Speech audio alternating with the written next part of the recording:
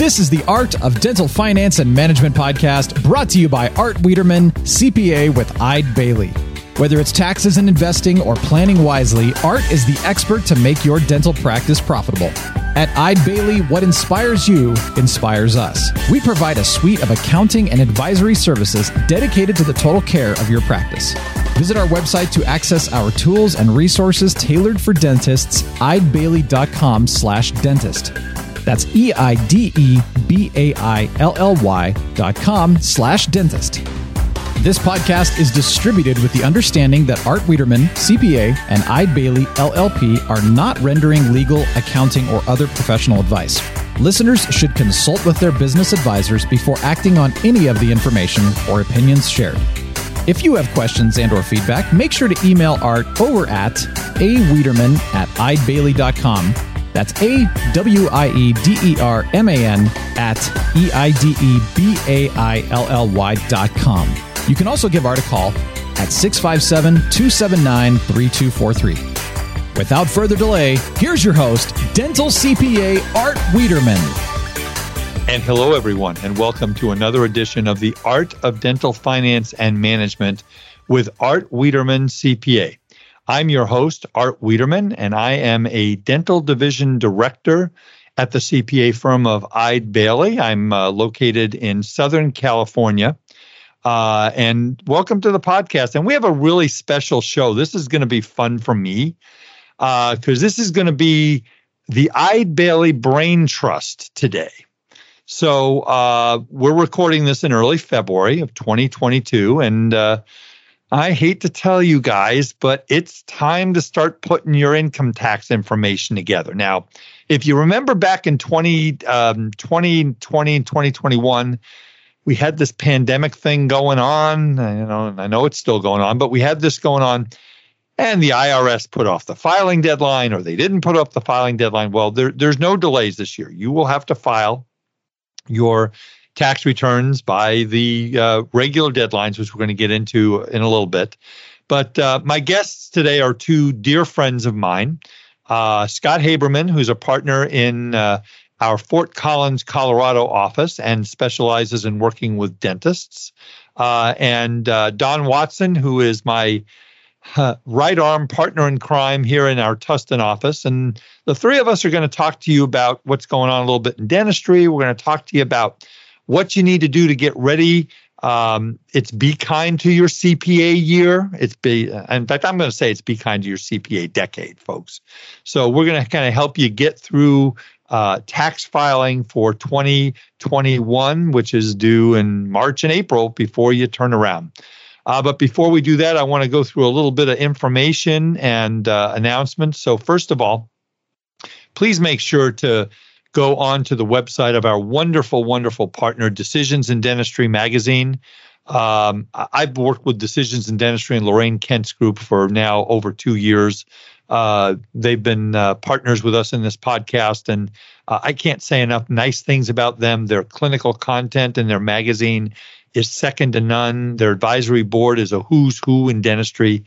You can get 140 continuing education classes for a very, very reasonable price. And they've got a lot of really new and neat stuff coming out. So go to their website, www.decisionsindentistry.com.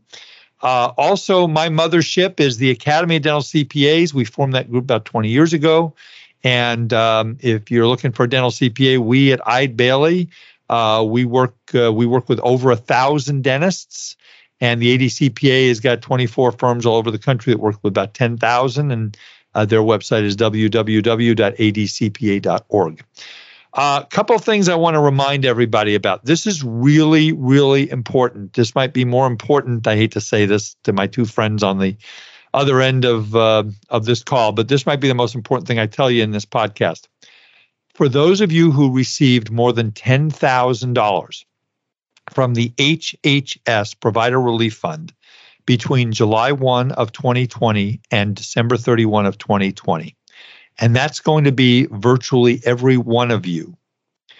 If you did receive that amount of money during that period, you have to report on the HHS Provider Relief Funds portal. You have to report information on lost revenues and expenses to prepare for and respond to the coronavirus on or before, please write this date down, March 31st. If you don't, you will have to give back probably tens, if not hundreds of thousands of dollars. The good news is that we did a webinar. Many of you who listen to this podcast were on the recording on January 21st. And what we did was we went through every step of the HHS Provider Relief Fund, both the rules and the portal, page by page, line by line. We allotted 2 hours. It turned out 2.5 hours. If you want to acquire the recording of that webinar so that you can do this reporting, send me an email at awiederman, WIEDERMAN, at eidbailly.com. That's EIDEBAILLY.com. And we'll get you the link to register, and the recording is there. So you got about a little less than 2 months to do this, folks, if you listen to this when the podcast comes out here in early February. The other thing I will tell you is that for those, we've been doing the employee retention tax credit. Our group out of Tustin has done about 100 dental practices. We're pushing towards $4 million in credits. If you had a greater than 20% reduction in your gross receipts in any of the first 3 quarters of 2021 versus the same quarters in 2019, or the fourth quarter of 2020 versus the fourth quarter of 2019, greater than 20% reduction, the numbers are getting silly. I was working on one of these today, folks, about 20 employees, 2-location practice. We got over $240,000 in tax credits. It's almost like the government is raining money again. When does this end? So I'd like to encourage you to go and do that. And before I introduce Don and Scott, I do know that a lot of our Eide Bailly clients listen to our podcast. And I want to thank all of you from the bottom of my heart for the trust and that you have put into Don and Pam Chamberlain and Scott and the rest of us at Eide Bailly to help our dentists. We take what we do very seriously. Don and I, we talk every day. I consider him a dear friend, and we talk about how, oh gosh, I woke up at 2:00 in the morning worrying about Dr. Smith again. Okay, there we go, So I just want to thank all of you again from the bottom of my heart for the trust and faith that you've put in us. And I hope that the information we put out in this podcast has been helpful to you in growing your business. And it's a call to action, folks. Be sure to check out our new Eide Bailly podcast, Ebb and Flow, a business podcast providing inspired insight on issues and trends the middle market faces. Hear unique business stories, get answers to frequently asked and unasked questions, and understand business topics that matter to you. Available now on your favorite podcast platform. So, with no further ado, I'm going to bring on my 2 good friends, Scott Haberman, who is a partner at Eide Bailly in Fort Collins, Colorado. Hey, Scott, how you doing? I'm wonderful, Art. Thanks for having me. So what's the temperature in Fort Collins today? It's a brisk 10 degrees, and we got almost a foot of snow in the last 24 hours. So we are enjoying our winter so far. Sweet. And in contrast, Don Watson, who is a partner at Eide Bailly in our dental division in Tustin, California. How you doing, Don? Doing great, too. Thanks, Art, for having me on. And hey, Scott. Yeah, we got a little bit of a contrast here in that we're probably running in the upper 60s, but with the breeze, it's in the low 60s, so it doesn't feel quite as warm, but still much better than Scott is. Oh, man. So now Scott, yeah, I can tell Scott and Don won't be talking to each other for a while. So, but anyway, Don and Scott work almost exclusively as I do with dentists. And what we're going to talk about today, everybody, is we're going to talk about, first of all, kind of their observations on what they're seeing with their clients in general about, what's going on in their dental practices. Because remember, we're talking to lots and lots of dentists every single day.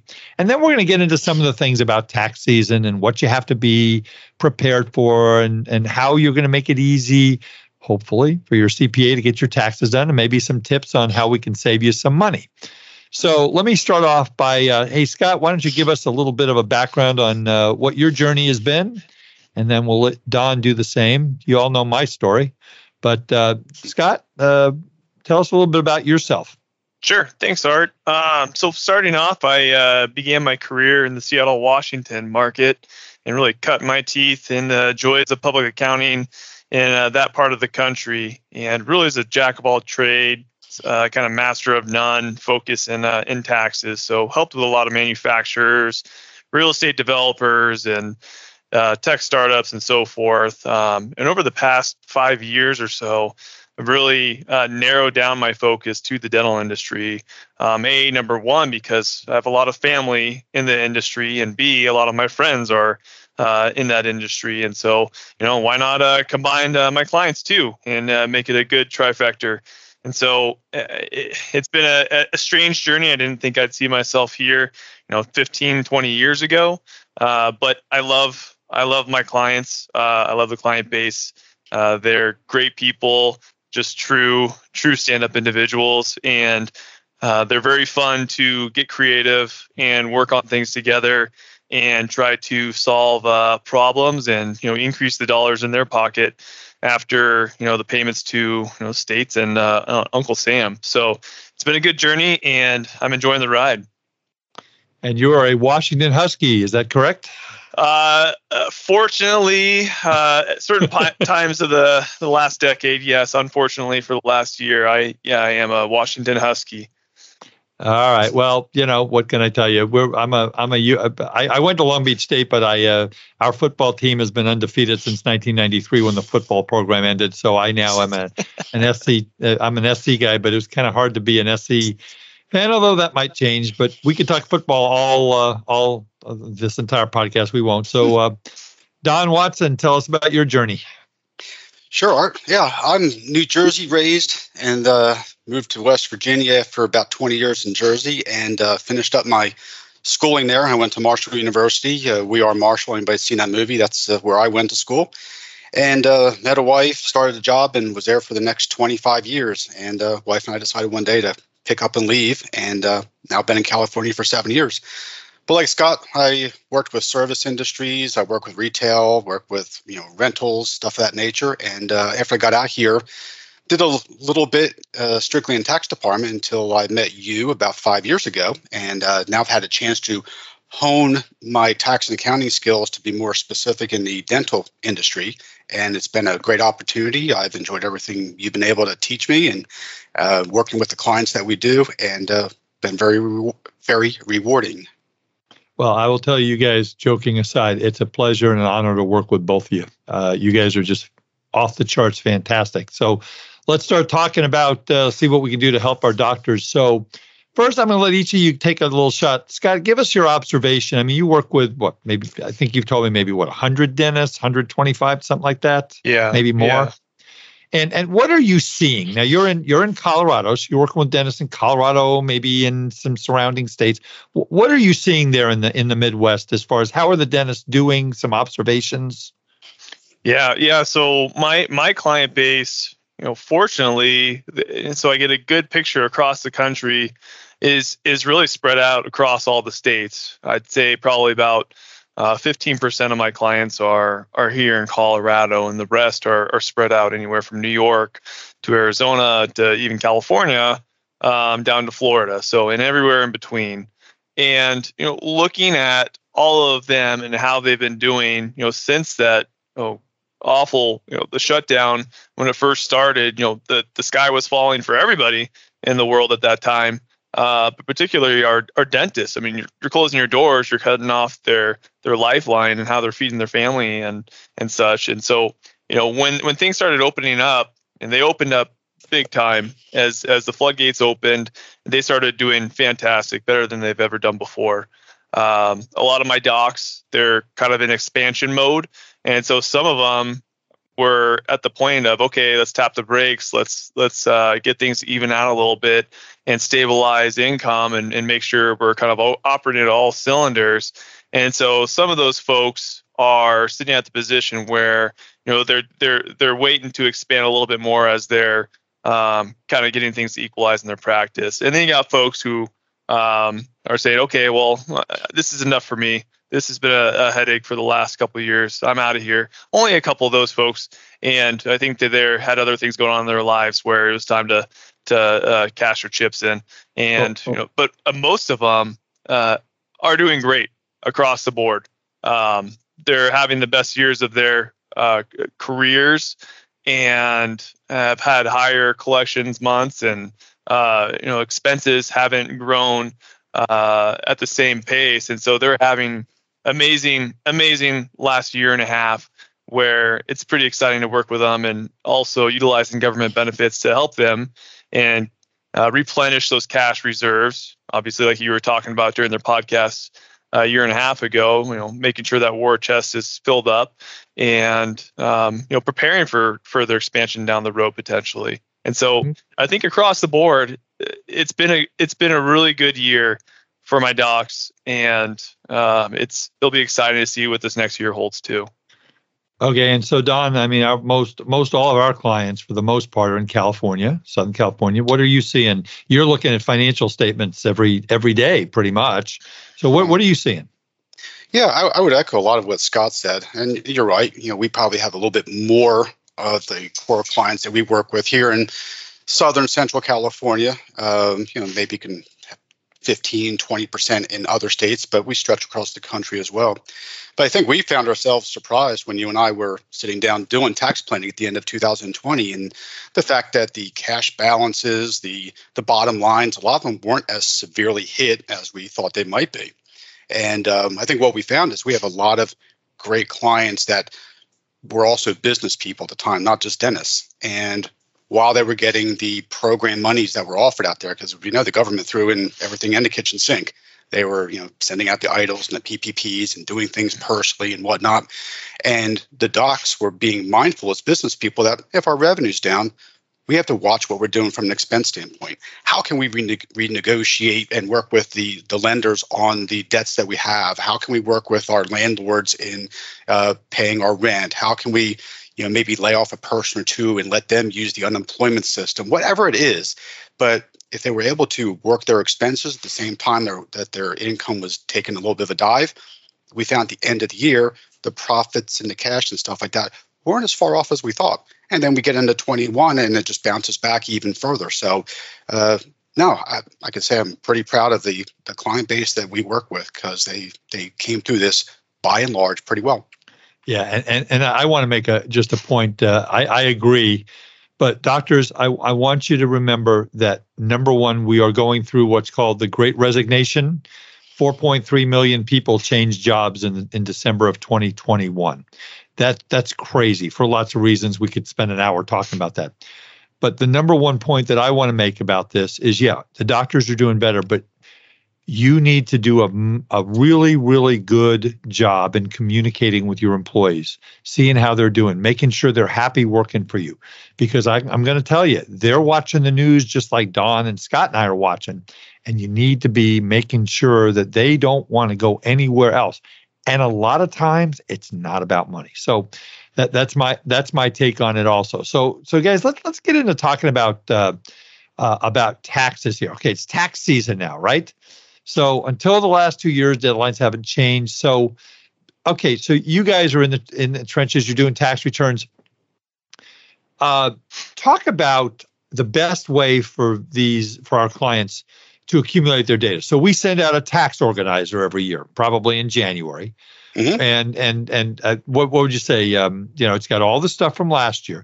So kind of, Scott, start talking a little bit about, how do you like your clients to get information to you?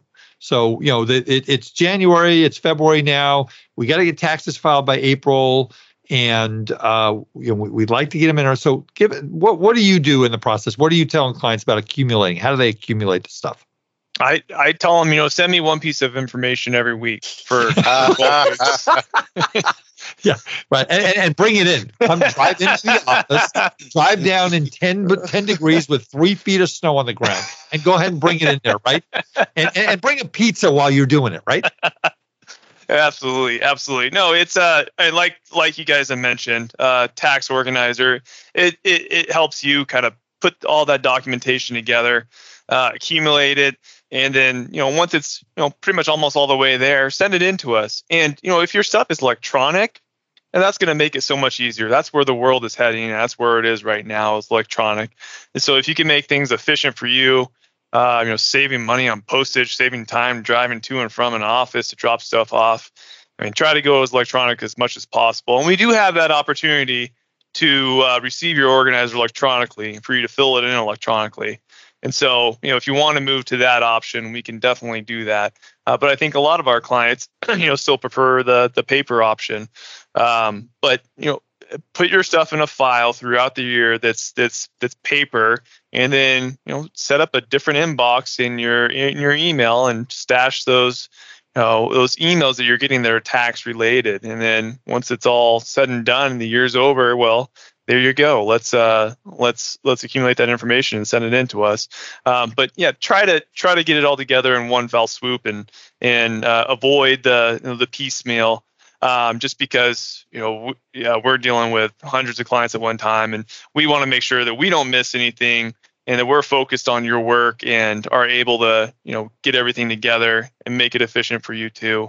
And just make sure we get you the best answer at the end of the day, even though a lot of our planning is during the year. It's not after the year ends, but still, we want to make sure that, we see everything and we can help you out and lower your tax liability as much as possible. Yeah. And Don, we have the ability that Scott was talking about using technology, and you know how good I am at technology, right, Don? Yeah. See, I'm one step above Scott. I prefer you just take a picture on your cell phone and send me a picture one at a time at my cell phone, so I can download it from there. Exactly. There you go. No, but we have the ability to download. We have the ability for clients to upload, their W-2s and not only the organizer but the other stuff, right, Don? Yeah, and I'll tell you, and it's funny because we had this conversation last week with a dear client and what they prefer. And Scott's right. We certainly have clients that have a preference. We, as a big firm, and a lot of firms, just have thought through this over the years of what's the best, most streamlined way to handle this process.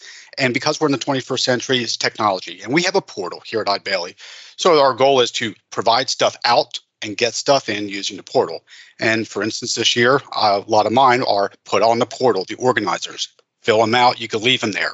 On top of that, you can add all your documents, which we can download, because at the end of the day, everything that we keep is going to be electronic form. So if it begins there when it hits our doorstep, then we've already done half the battle.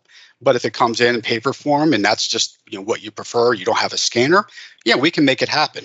So we always have that alternate route we can go. We just try to hopefully skin this cat the best way that we can. So, and it's real important, guys, that we again, nobody likes to do taxes. Nobody wants to do their estate plan. But the fact is that in a CPA office, ladies and gentlemen, the fact of the matter is that if everybody sent their tax stuff in on the 7th of April, well, you've got a week to get it done. I have people say you've got a week to get it done. Yeah, but there's 200 other people who have got the same opinion. So the sooner you can get the stuff in, I will tell you, you guys, we're a little less stressed on the 2nd of February when we're recording this podcast than we are on the 2nd of March or the 20th of March, right? And a little less brain dead, too. Exactly. and it's funny you mentioned, because today was our tax season kickoff day, at least in our office. Every office in our firm does it at different intervals and at different lengths. But for instance, we talked about the business returns due on March 15th and the personal returns and other things due on April 15th. We have a 3-week window out where we really need that information in. Otherwise, it's hard to guarantee getting a return done, because you got to understand when stuff comes in, by the time you get through it, you ask the questions, you put it into a return form and get it out, it usually takes a few weeks. So if you get it to us 2 weeks out, it's just sometimes impossible to get through that process, unfortunately. So everybody that's individual clients of ours, for instance, we'll see that in our organizer. That date is in there in case you happen to miss it. There you go. So let's get into some things, a little bit of technical stuff. So we have a lot of our clients are S corporations. I know Don's and mine are, because in the state of California, you are not allowed by law to operate a dental practice as an LLC or an LLP or an LL anything. Scott, I think it might be a little different in your neck of the woods, where we have people who are PLLCs and stuff like that. So let's talk to our S corporation shareholders. So I'm gonna let each of you hit one of the topics here. So Scott, talk about why taking a reasonable salary from your S corporation is so important. Oh man, well, reasonable salary. How do you define that, Art? That's a term of art, right? So that's right in your bucket. Yes. Yeah. Well, reasonable salary. I mean, I always say reasonable salary. I've always been one who said, half salary, half distributions in an S corp. So if a doctor makes $300,000, $150,000 salary, $150,000 in distributions, nobody's going to give you a problem like that. But on the other hand, I've been expert witness in about 15 court cases, and I've gotten into the ADA's books of statistics out of the ADA office in Chicago. And the average dentist who is working as an employee is making somewhere between $140,000 and $200,000, depends on the part of the country. If it's a specialist, some make more. I mean, but from a realistic standpoint, is it a good idea for a doctor to take no salary in an S corp? Yeah. And so maybe some background on that. So most docs will elect to be taxed as an S corporation because there is a great employment tax savings there. And so the IRS, when you elect to be taxed as an S corporation, they say, congratulations, you're an S corp. Make sure you pay yourself a reasonable salary, right? And so, okay, they ask their CPA, well, what's a reasonable salary? Okay, well, if the IRS were to ever come look at you, they'd say, what would you pay Dr. A down the street to do the same job that you're performing? And so that's kind of where I start. But really, the IRS wants their employment taxes, and to really kind of hedge our bets and make sure we're staying a little more risk averse. I tell my docs, pay yourself at least the Social Security limit of around $145,000 these days. And then let's kind of work from there. Are you investing for the future? Are you retaining cash to expand? Okay, well, maybe we pull that down some, or maybe we're just taking a ton of distributions, and okay, well, we can't take zero salary and take $400,000 of distributions. The IRS might look at you. Have I seen a reasonable comp study in the last couple of years? No, but there's nobody working at the IRS, so there's no audits going on these days. That's right. So even though your friend down the street might be writing off the gold that he's buying for his basement to put in the safe and some guns that he's storing off site in his fallout shelter, well, that's because the IRS hasn't been really conducting any audits. They're happening. You can't do that.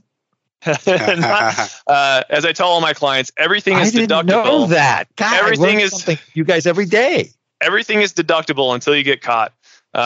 So for reasonable compensation, there's various factors to pay yourself lower. There's also various factors to pay yourself higher. If you have a profit share plan with a 401k and maybe looking at cash balance and supercharging that, there might be a reason to pay yourself a higher salary. And so it all depends on your situation, really. Yeah. And so, Don, there's another side of this section 199A. So if we pay too big of a salary, is that good or bad? How does that work?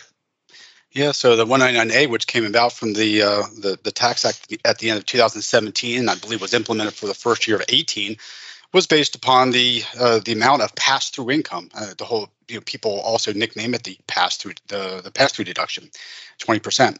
So the goal there was to have a number that you could work with to get this 20% deduction. But now you have this push and pull between these two philosophies of, where do you go from a salary standpoint? And Scott's right; he touched on most of them. I used to have a managing partner who said anything that's on that line for officer compensation would fly as long as it's populated with something. I've been doing this is my 30th tax season, and I've never had an audit based upon that. So go back to Scott's comment, it's only wrong if you get caught or somebody challenges it. But you can make a case for any number's good. You can make a case for 50-50, like Art said. You can make a case for hitting the Social Security limit. You can make a case because you're trying to work retirement. So there's anything along that spectrum that makes sense. But one person's situation could be different than another. Maybe you sell other ancillary items like water picks and whatnot, so you're making money off that. You have other associates working for you. You have a strong hygiene department.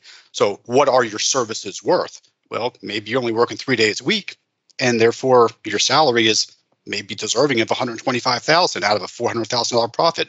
you could, as long as you make a strong case and you put it in your file, I think that gives you the opportunity to defend it, without much regret.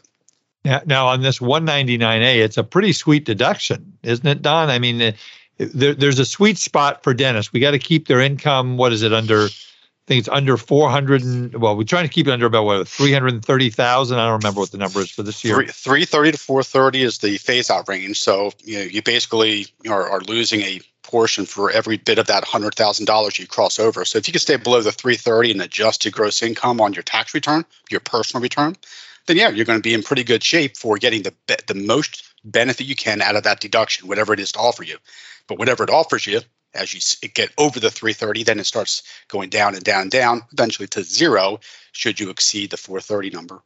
Right. So if I've got a dental practice, I did really well, patients are coming back, I'm making $430,000, and I've got an S corporation, right?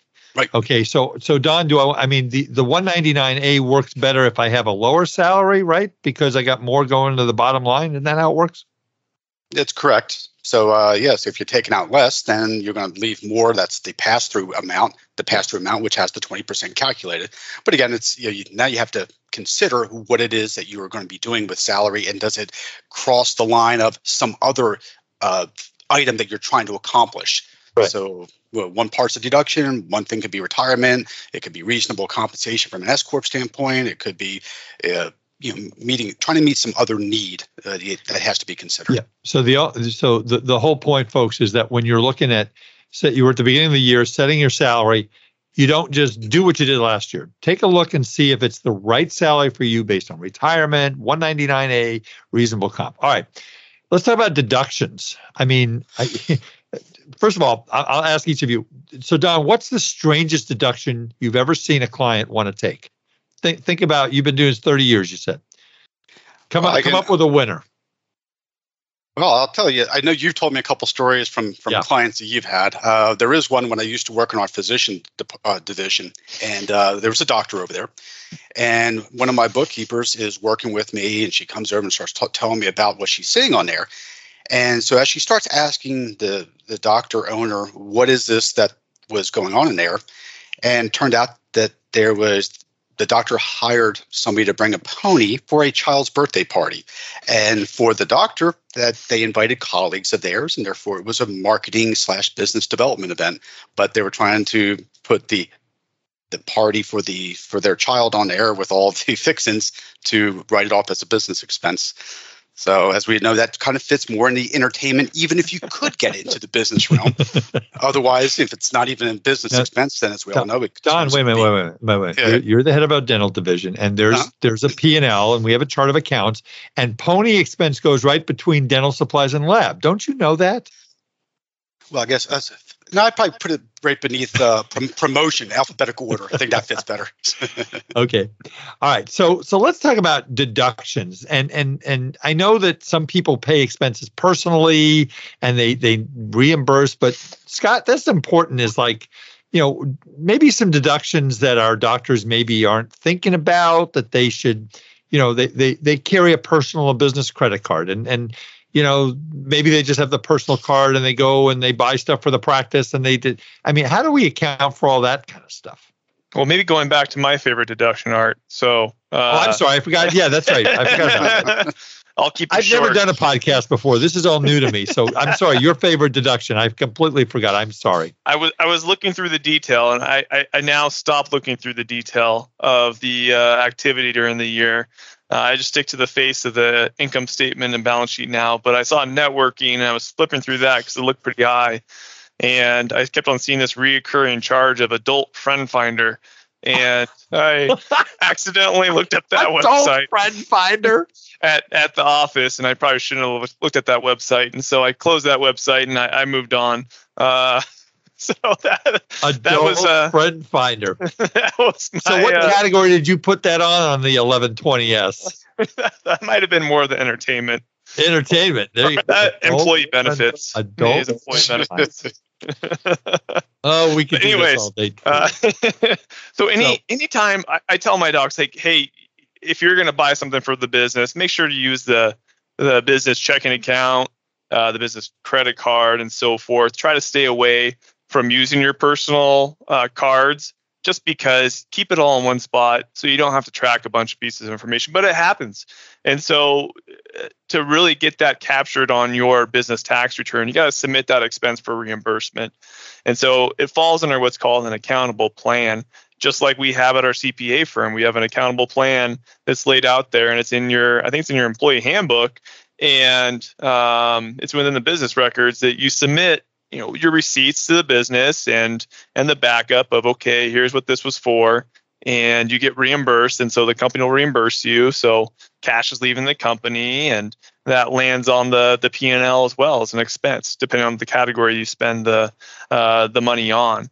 And so if you're doing stuff outside of your company credit card or bank account, make sure that you let your CPA know, let Don or I or anybody else on the dental team know, hey, I spent all this money on my personal credit card. I want to make sure we capture this on the tax return, because every dollar counts, right? Especially in California. I'd also stress the other side. We're very regimented in the fact that you might be out and about and you've got the corporate checkbook, the corporate credit card, and then we see expenses that are of a personal nature that appear on the P&L and the balance sheet. What? So no one does that, Don. Come on. Don, is it just my clients? I must not your clients. Must not be a good trainer. Come on, stop it, man. So it's very important that Scott said, if you got two credit cards, I always keep one credit card business only, one credit card personal only. I get that sometimes you're out and you just don't have that wallet or you can't locate it, whatever. But it just keeps the waters from being too muddied. And us trying to figure out what's on there that shouldn't be, and vice versa. So, you can do. I want to talk a little bit now about kind of doctors. Sure, you want to write off everything that's legally allowable, okay? But let's talk about reporting income. Now, I have a joking aside. My joke is that like my golf score, all tax returns are quoted approximately, right?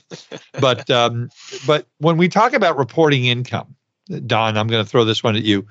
I mean, what is our opinion about? I mean, we get doctors that say, "Oh, I don't deposit the cash," or "I don't put everything in," or how does that work? I mean, if the IRS gets wind of that, how does that work?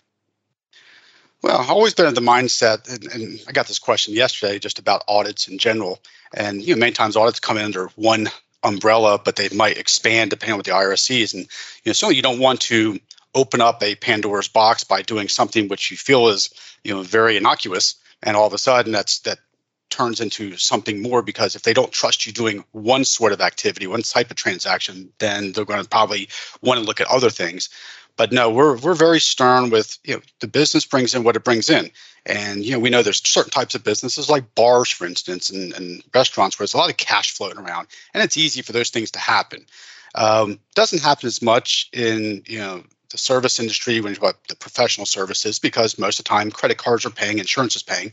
But we do get clients that talk about anywhere between $10,000, $20,000, $30,000 a year, depending on their specialty and how they ask for payment, could come into the front desk, and front desk puts it in a drawer, and the doctor might at the end of the week or end of the month go, "Oh, here's $1,500, and just ends up in the pocket." And then we realize that we've got revenue that's just kind of circumvented the whole system, and that's not our desire. We certainly want to be the best advisors we can, and not that $15,000 a year might change the whole outlook of things, but being part of your numbers just helps us see the picture for what it is versus it just being behind the scenes and never being reported. So Scott, I've always been of the attitude of, if you're going to be aggressive and try and cut your tax bill, be aggressive on the deduction side, but report all your income. What do you tell your clients? I'm sure you've had one or two clients who've said, "Gee, do I really have to report this?" Yeah, absolutely. Yeah, and it goes back to the IRS has a matching system too, and they tried to institute it a couple of years ago. I think maybe it's more a couple of years ago, maybe it's 10 years ago, where they started a rule for 1099-Ks for credit card processors. And on the tax return, they wanted you to lay out, what was reported on the 1099-Ks, and then what was reported outside of those. And so it's going to be only a matter of time until they start doing that. They put the brakes on it for one reason or another, but they're going to start doing that, and it's going to be tough to get around that income reporting issue. But yeah, be aggressive with your expenses. don't mess around with income. My father actually ran a business a number of years ago, and his CPA from back in the day said, do not mess with income, but we can play around with expenses and be creative there. So I agree. I have a story. I had a client 20 years ago. It was a husband and wife, and their consultant called me up and said, Art, I have to tell you, they're not reporting cash. And I said, oh, okay, what are we talking about? He says, about $8,000 to $9,000 a month. So I said, that's six figures. The consultant says, well, what do you want to do? I said, let's come into my office. And they come in, and I, after a little bit of small talk, I said, you're probably wondering why I called you in here. And they said, yeah. And I said, well, this is what my friend, the consultant, is telling me. And I said, is this true? And the doctor's wife said, nod the head, yes.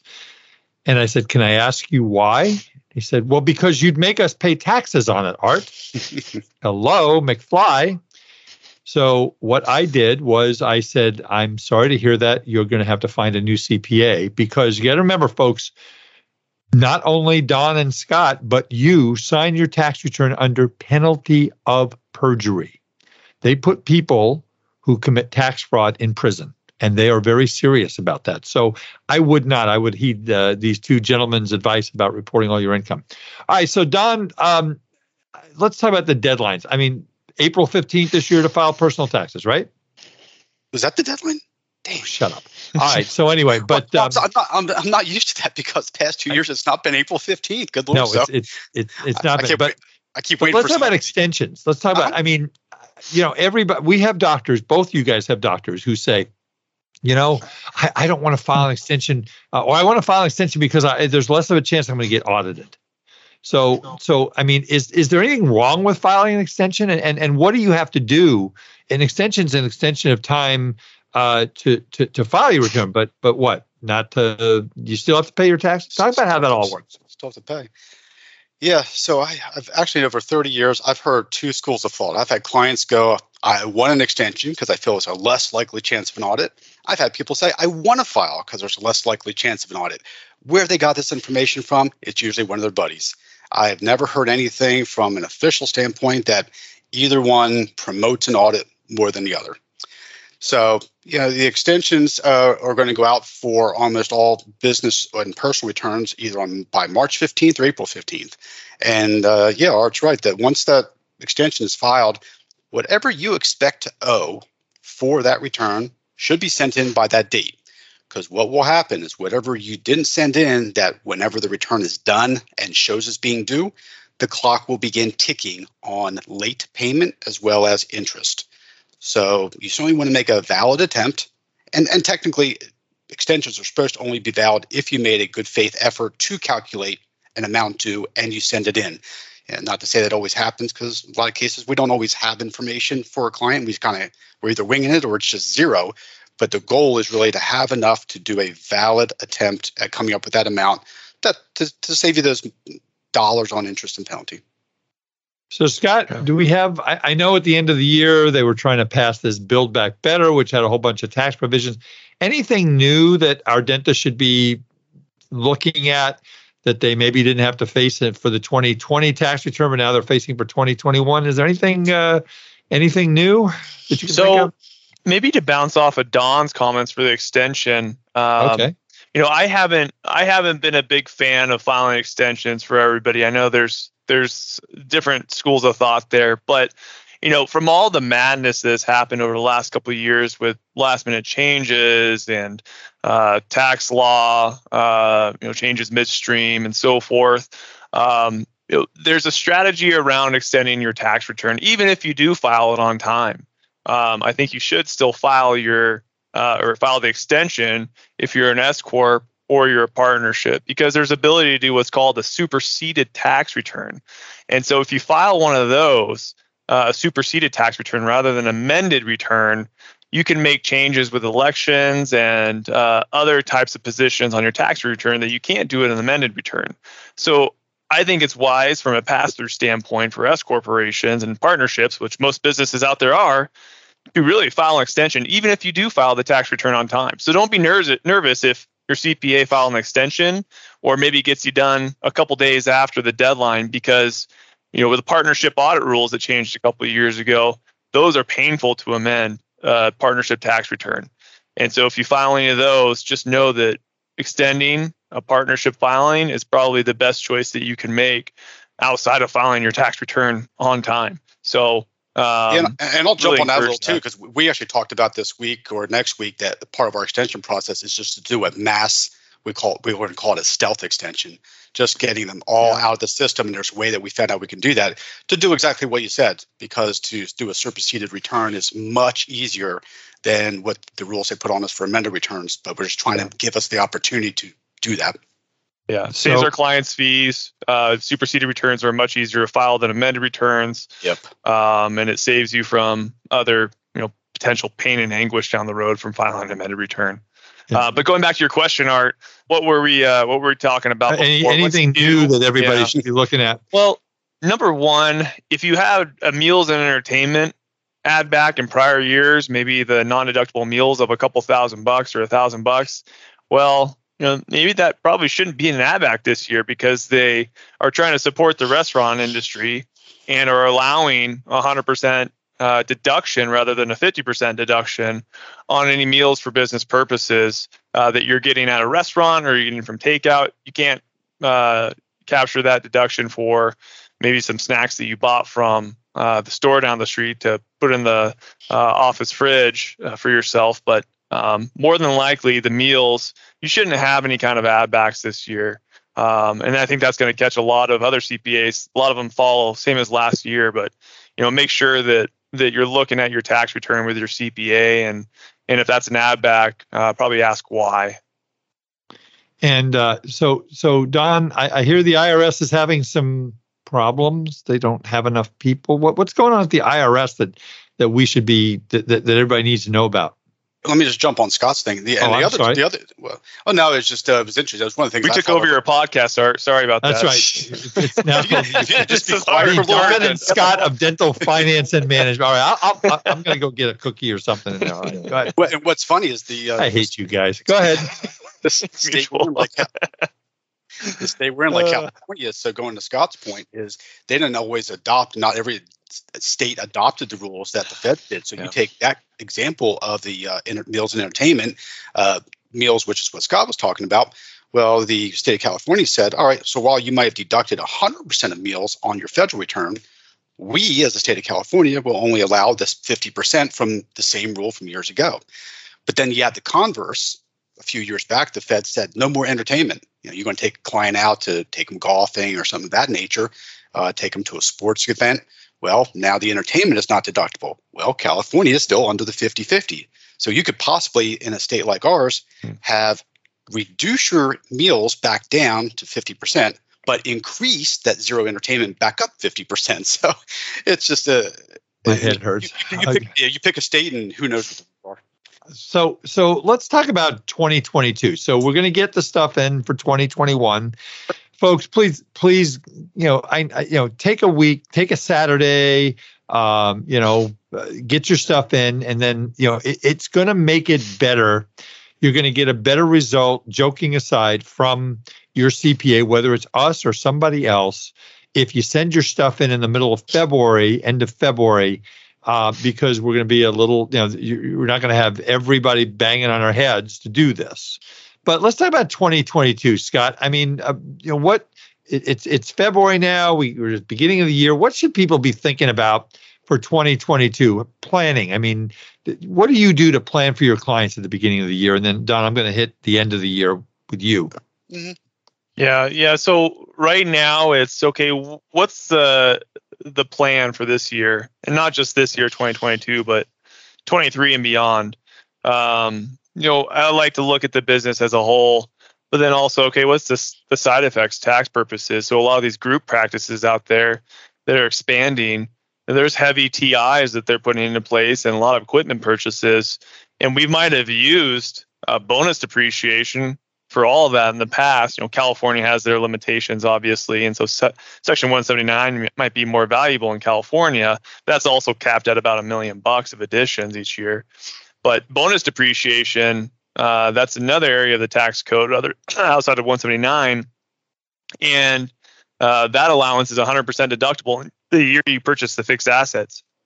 But that's actually trickling down to 80% in 2023, and then 60% 2024, and then 40% in 2025, and so forth. So just be on the lookout for that long-term planning, because tax laws are changing, the tax benefits are changing, even though there's no tax law changes, because of the TCJA, Trump's tax cuts that he put into place 4 years ago. The QBI, the 199A is going away in a couple of years. So you got to look long term. What's the prospects for the practice, and what are all these moving parts?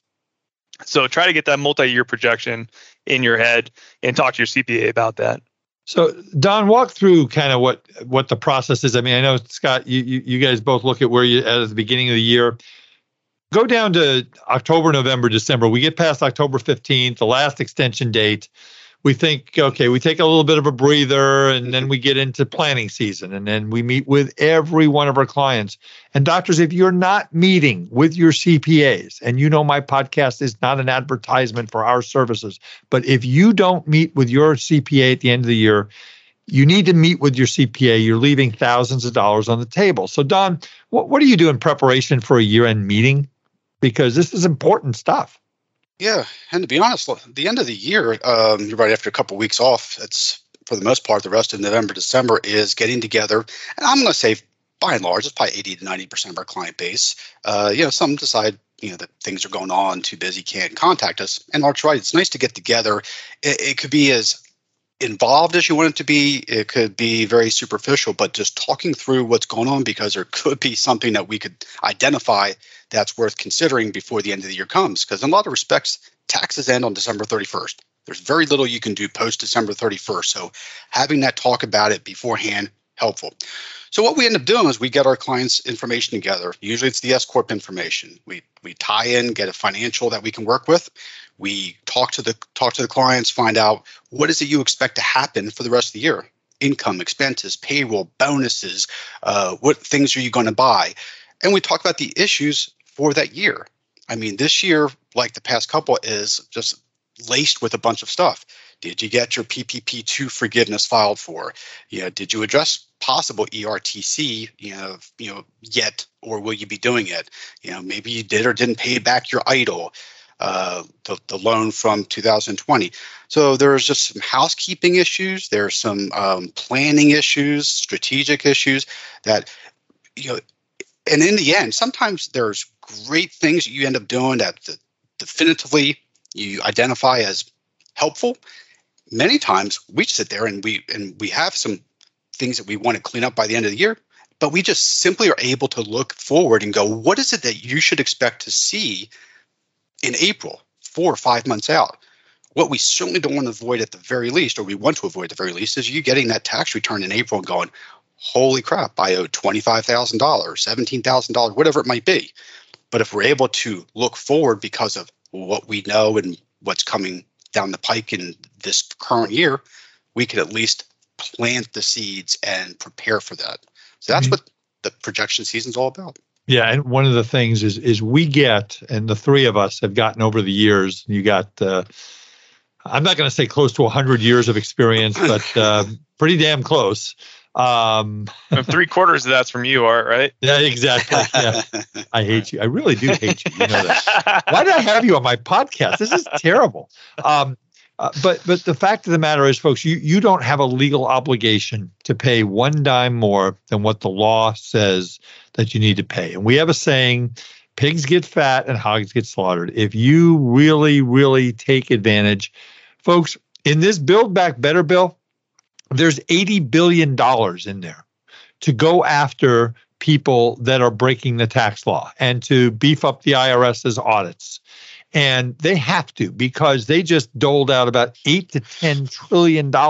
They got to find a way to pay some of it. They can't keep running this deficit up this way every year, or I don't know. It's not going to be pretty. But if the number one way, guys, that we get new clients, I truly believe, is how many calls have you gotten from a doctor? Just, oh my God, I just finished my taxes, and I didn't know I had to pay $83,000 and I got 1 week's notice. I mean, that's the part about the planning part is that, we can do two things, right? We can give everybody notice if they're going to owe money, how much they're going to owe, and give them 6-9 months of notice about it. We meet with them in November. They've got till April to pay the taxes in most cases, but we can also try and reduce, and that's the part of tax planning, right, guys? Exactly. Agreed. Yeah. So anything else that we should be sharing with our doctors about April 15th and getting ready for this process and what we can do to help them and save them some money? Any last thoughts? I really appreciate your time today. I think looking not only at the federal changes that we've gone through the last couple of years, but also the states, and it's kind of a combination of the two, actually, where there was a SALT cap of $10,000, so an ability to deduct your real estate taxes and your income taxes, your state income taxes on your federal income tax return. So that's been capped out to essentially most taxpayers out there that are making over a couple $100,000 a year. So if you're making over that and you own your own business, you're not getting every benefit of that dollar that you're paying in state taxes. So a lot of states are putting together a workaround for that, and it's been blessed by the IRS. And so be on the lookout and talk to your CPA about that. It's not only California, but a lot of the states are moving in that direction. Here in Colorado, we're doing the same thing in 2022. And I think Oklahoma, Wisconsin, Maryland, I think have had it in place for the last year or so. And so there is an opportunity to deduct every dollar of your state income taxes. And some CPAs might have been putting you on hold because the Build Back Better program, they're supposed to make some changes to that $10,000 limit. So you don't want to do a bunch of extra work and then the bill passes and now you're not even subject to that limit. but that's something to be focused on because it could save you tens of thousands of dollars for federal income tax purposes. So that's a big deal that's out there. And I know, Don, in California, we have AB 150. We have a lot of listeners in California. How does that work? Yeah, so the AB 150 was the state's regulation that was put into place, and really is the state's version of what they call the pass-through entity tax. And, as Scott said, many states have gone that route. I think they're pushing 20, 25 maybe at this point in some form or very close to it. But it's about that. Whatever the taxable income is going to be in the state of California, you're going to pay 9.3%. In the beginning, it was uncertain. Do you pay a little bit? Do you pay more or less? What happens? But in the end, you got to pay exactly 9.3%. If you pay more, then the debate is, while we're trying to figure this all out, what happens to that extra money? Likely going to be refunded or applied to the next year. If you pay too little, then you're going to have to make it up when you file the return. The thing is, they want that 9.3% by March 15th. So imagine if I'm not able to do that return, Art, that 9.3%, we're going to have to take a pretty good shot in the dark. And if we're short, by the time we do the return summertime, September 15th, interest and penalty will have ran on that money. So we're all feeling our way through this particular process. And I think many of us were timid early on. Back in the fall as it came out, we really didn't know how to approach it. We had a lot of unanswered questions. AMT was considered to be one of those things that could pop up. The deduction itself. There are certain purists in the tax law that said if the amount of tax is not fixed and determinable, and a lot of times that can't happen until a return is done, if you make a payment by the end of that tax year, is deductible. So while we sent money out by December 31st, there were some that weren't sure is it deductible because you're just sending in quote unquote an estimate, a deposit. But we think that a lot of our clients, the ones that are cash basis, not accrual basis, are going to get that deduction. And whatever we do in 2022 for the 21 return would also allow that to be a deduction. It would just be in the next year, but based off of that same tax year. So that would just be a timing issue. But we're going to be talking to clients about that. Do they want to participate in that program?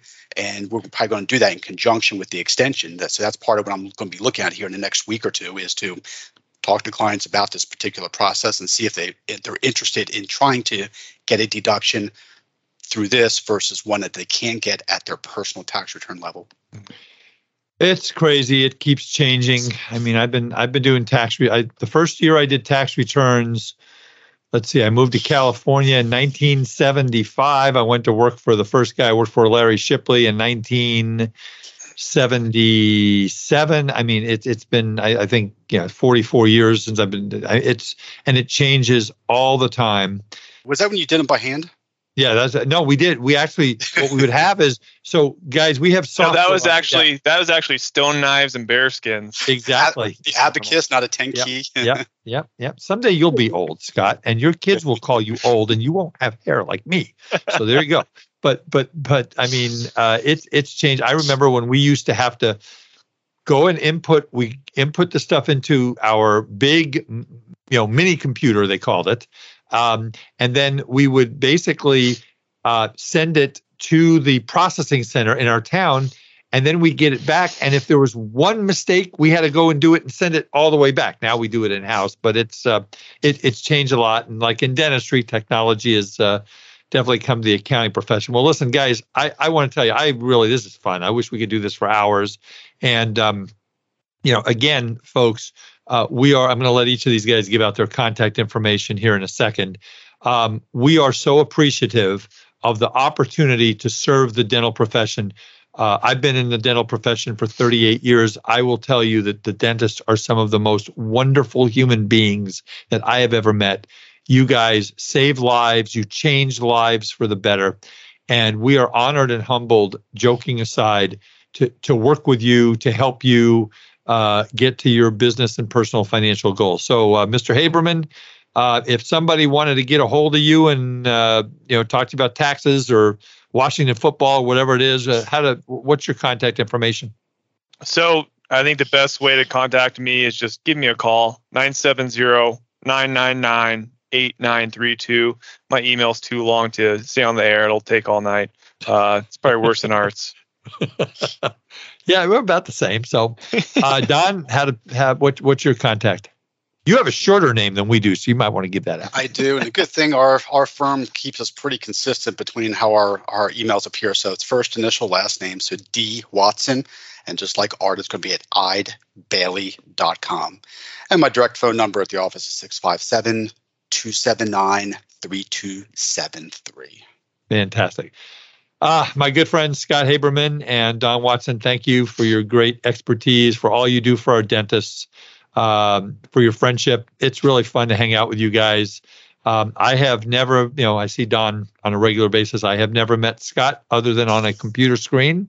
So we are keeping our fingers and toes crossed that for the first time in 2.5 years and end of April in Napa, California, that we're going to have a meeting of the Academy of Dental CPAs. Mr. Haberman, hopefully I'll get to give you a big hug and maybe buy you an adult beverage or something while we're there. You'll really enjoy our meetings. We really have a good time. And so thank you both, guys. Hang with me as I take the podcast out. Folks, I want to again remind you to go on to our partner Decisions in Dentistry's website, www.decisionsinDentistry.com. Great clinical content, 140 continuing education courses for a very reasonable annual fee. Go to their website. Go to the website of the Academy of Dental CPAs, www.adcpa.org. Give us a call at Eid Bailey. We are here to help you. We are taking new clients, and we'd love to help you.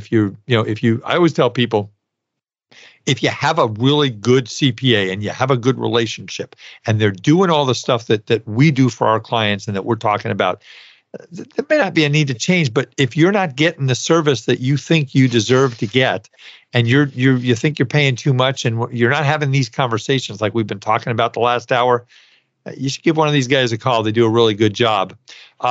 Remember to make sure that you file before March 31st on the HHS Provider Relief Funds portal if you need some help with that. That's something that I'm doing. My direct number is 657-279-3243. And I'm at A. Wiederman, Wiederman, at eidbailey.com. With that, folks, I want to thank my good friends Don and Scott for coming on the podcast.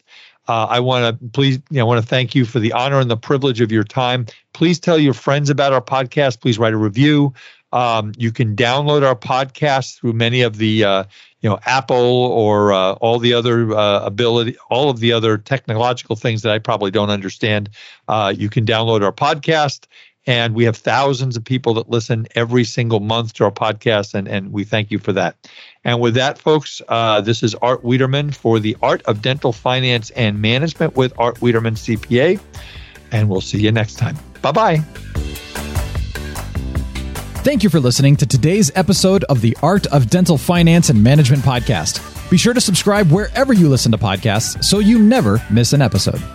The Art of Dental Finance and Management podcast is produced by Eide Bailly in partnership with Art Wiederman, CPA, Decisions in Dentistry Magazine, and the Academy of Dental CPAs.